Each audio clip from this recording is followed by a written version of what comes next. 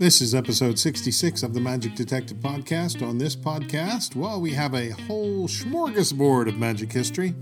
That and more on this episode of the Magic Detective Podcast.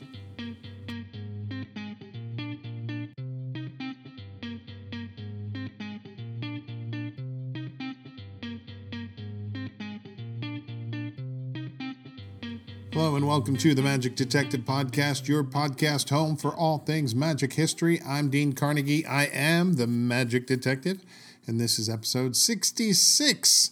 So, oh my gosh, so many things going on. I've been I've been a little absent again from the podcast because I have so many projects. This has nothing to do with magic history. I'll just tell you what I'm doing. I have about 50-some shows this summer, and I'm performing virtually at summer camps doing a show about space. So I'm actually trying to recreate the whole concept of performing like I'm performing on the moon, basically.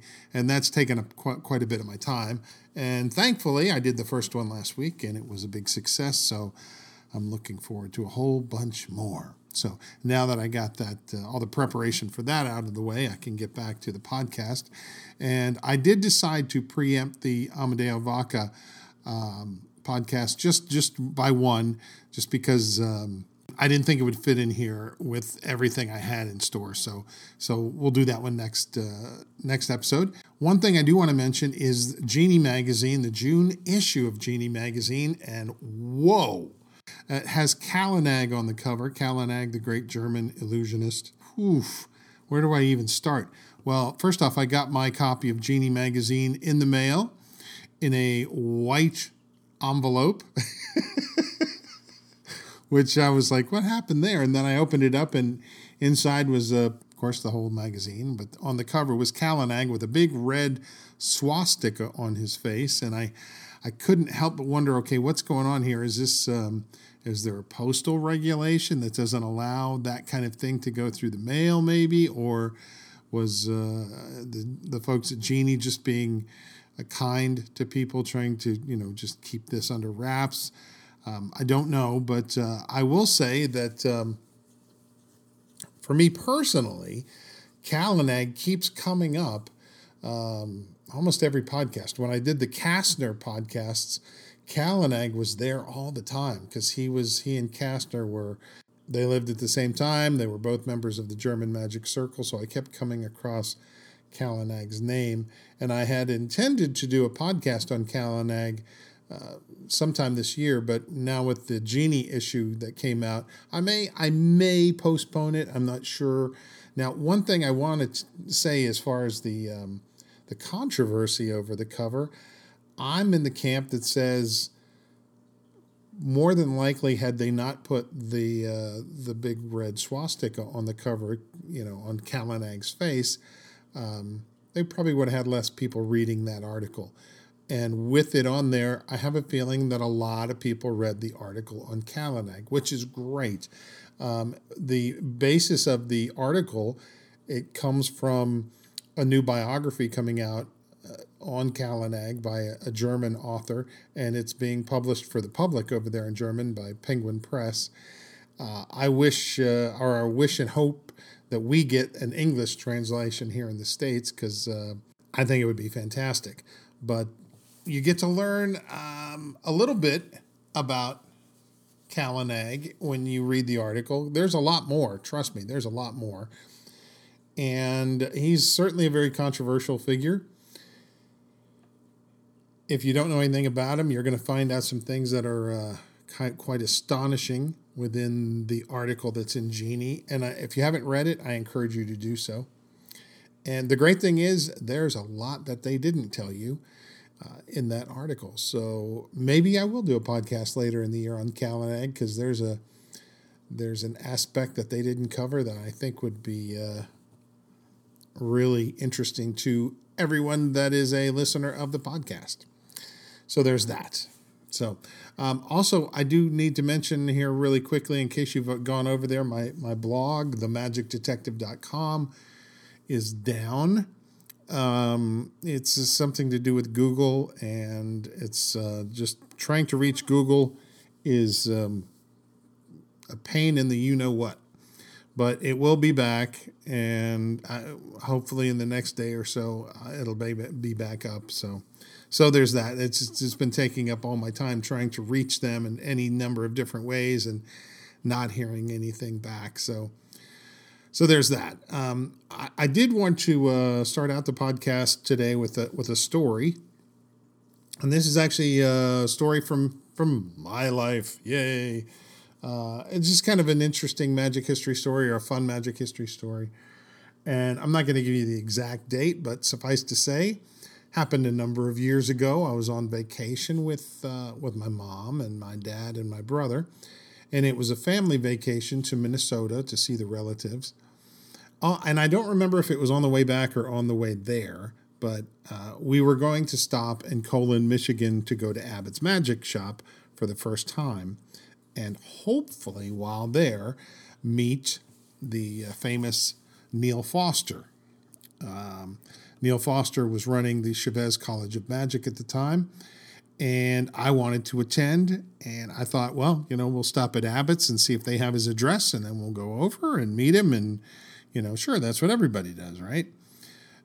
Well, as it turned out, we went to Abbott's, and I told him, who I was and what I wanted, what I was looking for. I was, wanted to attend the Chavez College, but I needed to meet Neil Foster. And fortunately for me, they were kind enough to give me his address, and they said, but you better get over there quickly because he's getting ready to go to Japan on a performance tour.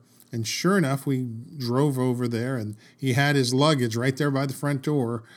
And so he was indeed getting ready to go somewhere, that's for sure. But he was kind enough to let me in along with my dad, and we talked to him for a few minutes, and he wanted to find out how serious I was about magic. And it didn't take too long to discover how serious I was. And we went to the basement and saw where he taught the classes in manipulation magic, and I hadn't even sent an application in yet, but he told me, send it in, you're accepted, and that was that. And then after, we went back to Abbott's, and I purchased a book that I had not seen before. It's called The Illustrated History of Magic by Milbourne Christopher. And so I was very excited about that. I'd spent the whole vacation reading that book. I loved it.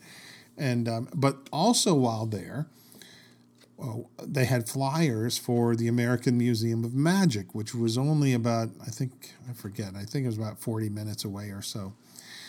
And we left Abbott's and decided to drive to Marshall, Michigan, and again, unannounced. They were closed when we arrived, but we knocked on the door, and Bob Lund answered the door, and he had gotten a call from Abbott's about a young man, very eager magic enthusiast that was on his way up with his family. And because of the heads up, we were able to get a tour of the museum. And one of the things, there were a number of things that stood out. One was he had a library in this very narrow room, and I remember the books going from not quite the floor, but about waist high all the way up to the ceiling. There's so many magic books, I couldn't believe it. And seeing that, I was like, one day I hope to have that many books or more. I'm still working on that, but it was an impressive display. I also remember Houdini's milk can and a couple of the big brass buckets that were used in the water torture cell. And I want to say, and I could be wrong about this one, there was an overboard packing case there too, but I might be wrong about that. I might be thinking of another place that I went. One thing that did surprise me was Bob Lund was not a fan of Houdini at all. But he did know about the draw that Houdini had. So that's why he had that stuff. And he had it up near the front, so when people came in, that's what they saw right off the bat. Suffice to say, it was a most incredible day, meeting Neil Foster, going to Abbott's, and then finishing off with the American Museum of Magic. It's like the magic history trifecta. I thought you'd enjoy hearing that little story. This month, I'm going to be doing a book review on the new book by Mark Cannon called Lincoln's Scout. It's the diary of Horatio Cooke, soldier, spy, escape artist. It's a self-published book. And now keep in mind, this is my opinion. There's some things I don't like about the book up front. Just let me tell you those really fast. First, it's a big trade paperback. I would have preferred a hardbound book. Sorry. Second, the text is very large. There are no chapters. Instead, they're kind of like sections, but no chapters, and that kind of threw me off a little bit. And so maybe you're thinking I didn't like the book at all, and I'll be honest with you, I actually loved the book. Besides those little nitpicky things, I thought the book was really, really good. Mark Cannon chose a very interesting way to tell the story, and he begins by explaining how he got involved in this to begin with, because he has some personal involvement. And this book came about because of a promise he made to Horatio Cooke's daughter. So he explains that whole thing. Then he discusses Cooke's personal diary, which he had transcribed. Now, what's unfortunate about the whole overall story is Cooke's diary has vanished since Mark first had it. Mark transcribed it, gave it back to the family, and then somewhere along the way, it's now gone. We don't know where it is, unfortunately. But he goes on taking some of the various claims that Harry Cooke had and trying to prove their validity or show that they may be less than factual. And there are some holes in Cooke's life, or maybe we should maybe not say holes, but mysteries that they don't quite add up, but with a little bit of proof, they would be great. Mark really delved deep into trying to show that Cooke's claims were legit. Sadly, some of the proof he had in his possession, some of the things that could have proved it. For example, he had a letter from Abraham Lincoln that he carried with him at all times. And the letter basically said, I am making you one of my personal scouts, signed Abraham Lincoln, whatever, other context there was in there, or content there was in there. But he always carried it with him, and then when he got captured by Mosby's raiders, they took the letter. So the proof of that was taken by the Confederates. And there were other things that, again, could have done more to prove some of the things that Cooke had alleged. But through the research, Mark did a really fine job of proving most of the claims. Now, one thing I did like about the book were the reproductions of the various newspaper articles, letters, programs, and such that came from Cooke's scrapbook, which is different than his diary. And these were all in full color, so that's really amazing. On a personal note, I own a Cooke playbill that the version thereof appears in the book. Mine is a little bit longer. It has some more writing on it. It's possible it's the same version that's in that book. The one that's in the book may have been trimmed or cropped, as it were, to fit on the page. And I've always found the Cooke story fascinating. And I guess for the last, I don't know how many years, I've been the sole water carrier for the Cooke story since Mark first wrote about it in Mum many moons ago. My interest in the story was due to the fact that I grew up in the very region that most of these events took place, the Civil War areas in Virginia, West Virginia, and Maryland. That's where I grew up. That's where I'm from. And I've spent time in all these towns and that are mentioned in the book, and very familiar with Ford's Theater and the boarding house across the street where Lincoln died. Here's a bit of trivia for you. The E Street Cinema Theater, which is right around the corner from all of that, apparently one of the theaters is right underneath the boarding house where Lincoln passed away. I learned that from the E Street Cinema Theater people. All right. Also growing up, my art teacher, her name was Miss Mosby. She was a direct descendant of John Singleton Mosby, the gray ghost John Mosby, who figures prominently in Cooke's story, is buried in Warrenton, the town where I went to high school. And his home is there. His home was turned into the Mosby Museum, again, also in Warrenton. Ran continuously until 2018 when it was sold. I have no idea what happened to the artifacts that were in the museum. I'm assuming they went to the Fauquier County Historical Society, I hope, but I don't really know. I've often wondered if that letter that was taken from Harry Cooke might be among the things in that museum. That would be such an amazing find if it was still there. Now I don't know. Don't know where to even look. Also, growing up, I had a friend whose last name was Cooke, who may or may not have been related to Harry. But I also have another friend who is a direct descendant of Harry Cooke. He was her great-great-uncle, I believe. So I have a lot of connections to the Cooke story. And I believe I was the first to write about Cooke online via my blog, themagicdetective.com, but I always made sure to credit Mark Cannon whenever I shared the story, either by blog or podcast or whatever. And speaking of the podcast, episode 16 is where I cover Harry Cooke. And to my dismay, because I just listened to it again the other day, I gave the wrong date of his death on the podcast. He died on June 23rd, 1924, which is just a few days from now. But I said he died on June 17th. And I have no idea where that date came from.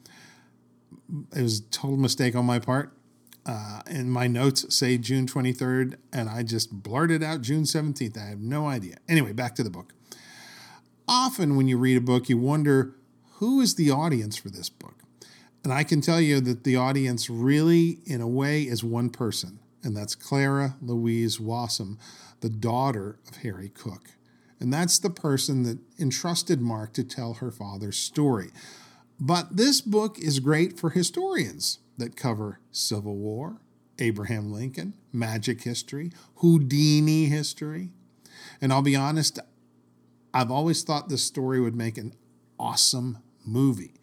But this book isn't written quite like that. It's not like, a narrative story. It takes different pieces of history, but it's not quite that kind of book. But anyway, it's a very serious history book relating the events of Horatio Cooke's life. One thing I did learn, or maybe I should say got clarification upon, was the idea that Cooke was Houdini's mentor or a mentor to Houdini.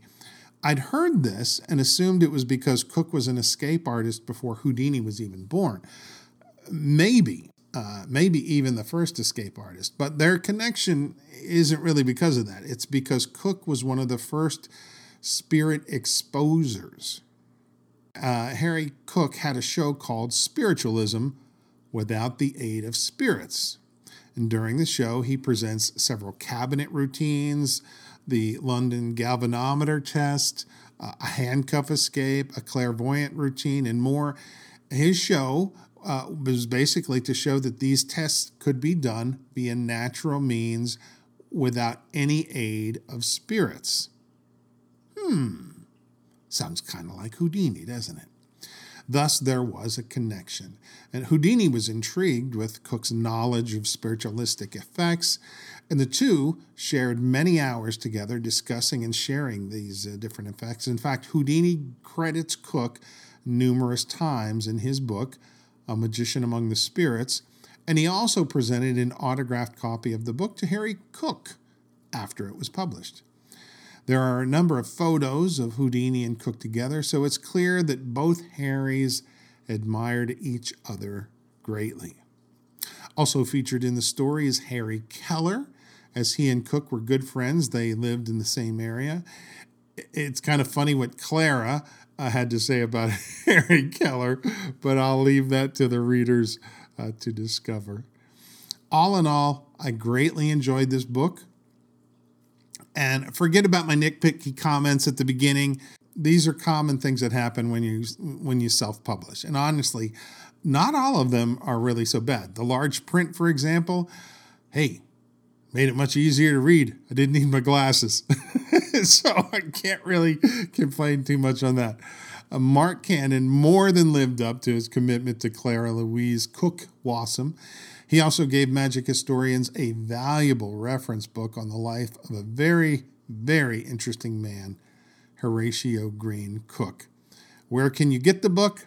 Go to Amazon.com and type in Lincoln's Scout or Lincoln's Scout by Mark Cannon, and it will come up. That's where I got my copy, and I would encourage you very much to go get a copy because I think you will really enjoy the story. And I'd like to add one more bit of clarification on my part. I said I was probably the water carrier for the Cooke story since Mark wrote his article in Mum. When I say that, I'm referring basically to in the magic world. I do know that there were several people that wrote articles for historical magazines and such that were not magic related. I know this because they contacted me, and then I had them speak to Mark. I always gave everybody over to Mark because he had the bulk of the knowledge. He had the Cooke scrapbook and some other things, so I thought he was the best source to go to in that regard. So just wanted to clear that up, and there you go. And that's going to do it for this episode of the Magic Detective Podcast. If you enjoyed this episode of the podcast, please like the podcast in whatever way your podcast provider will allow. If you're so willing to give us a 5-star review on Google Podcasts, that would be, or was it Google Podcasts or Apple Podcasts or either? That would be great. I would love that. And until next time, I am Dean Carnegie. I am the Magic Detective. Please be well and be safe.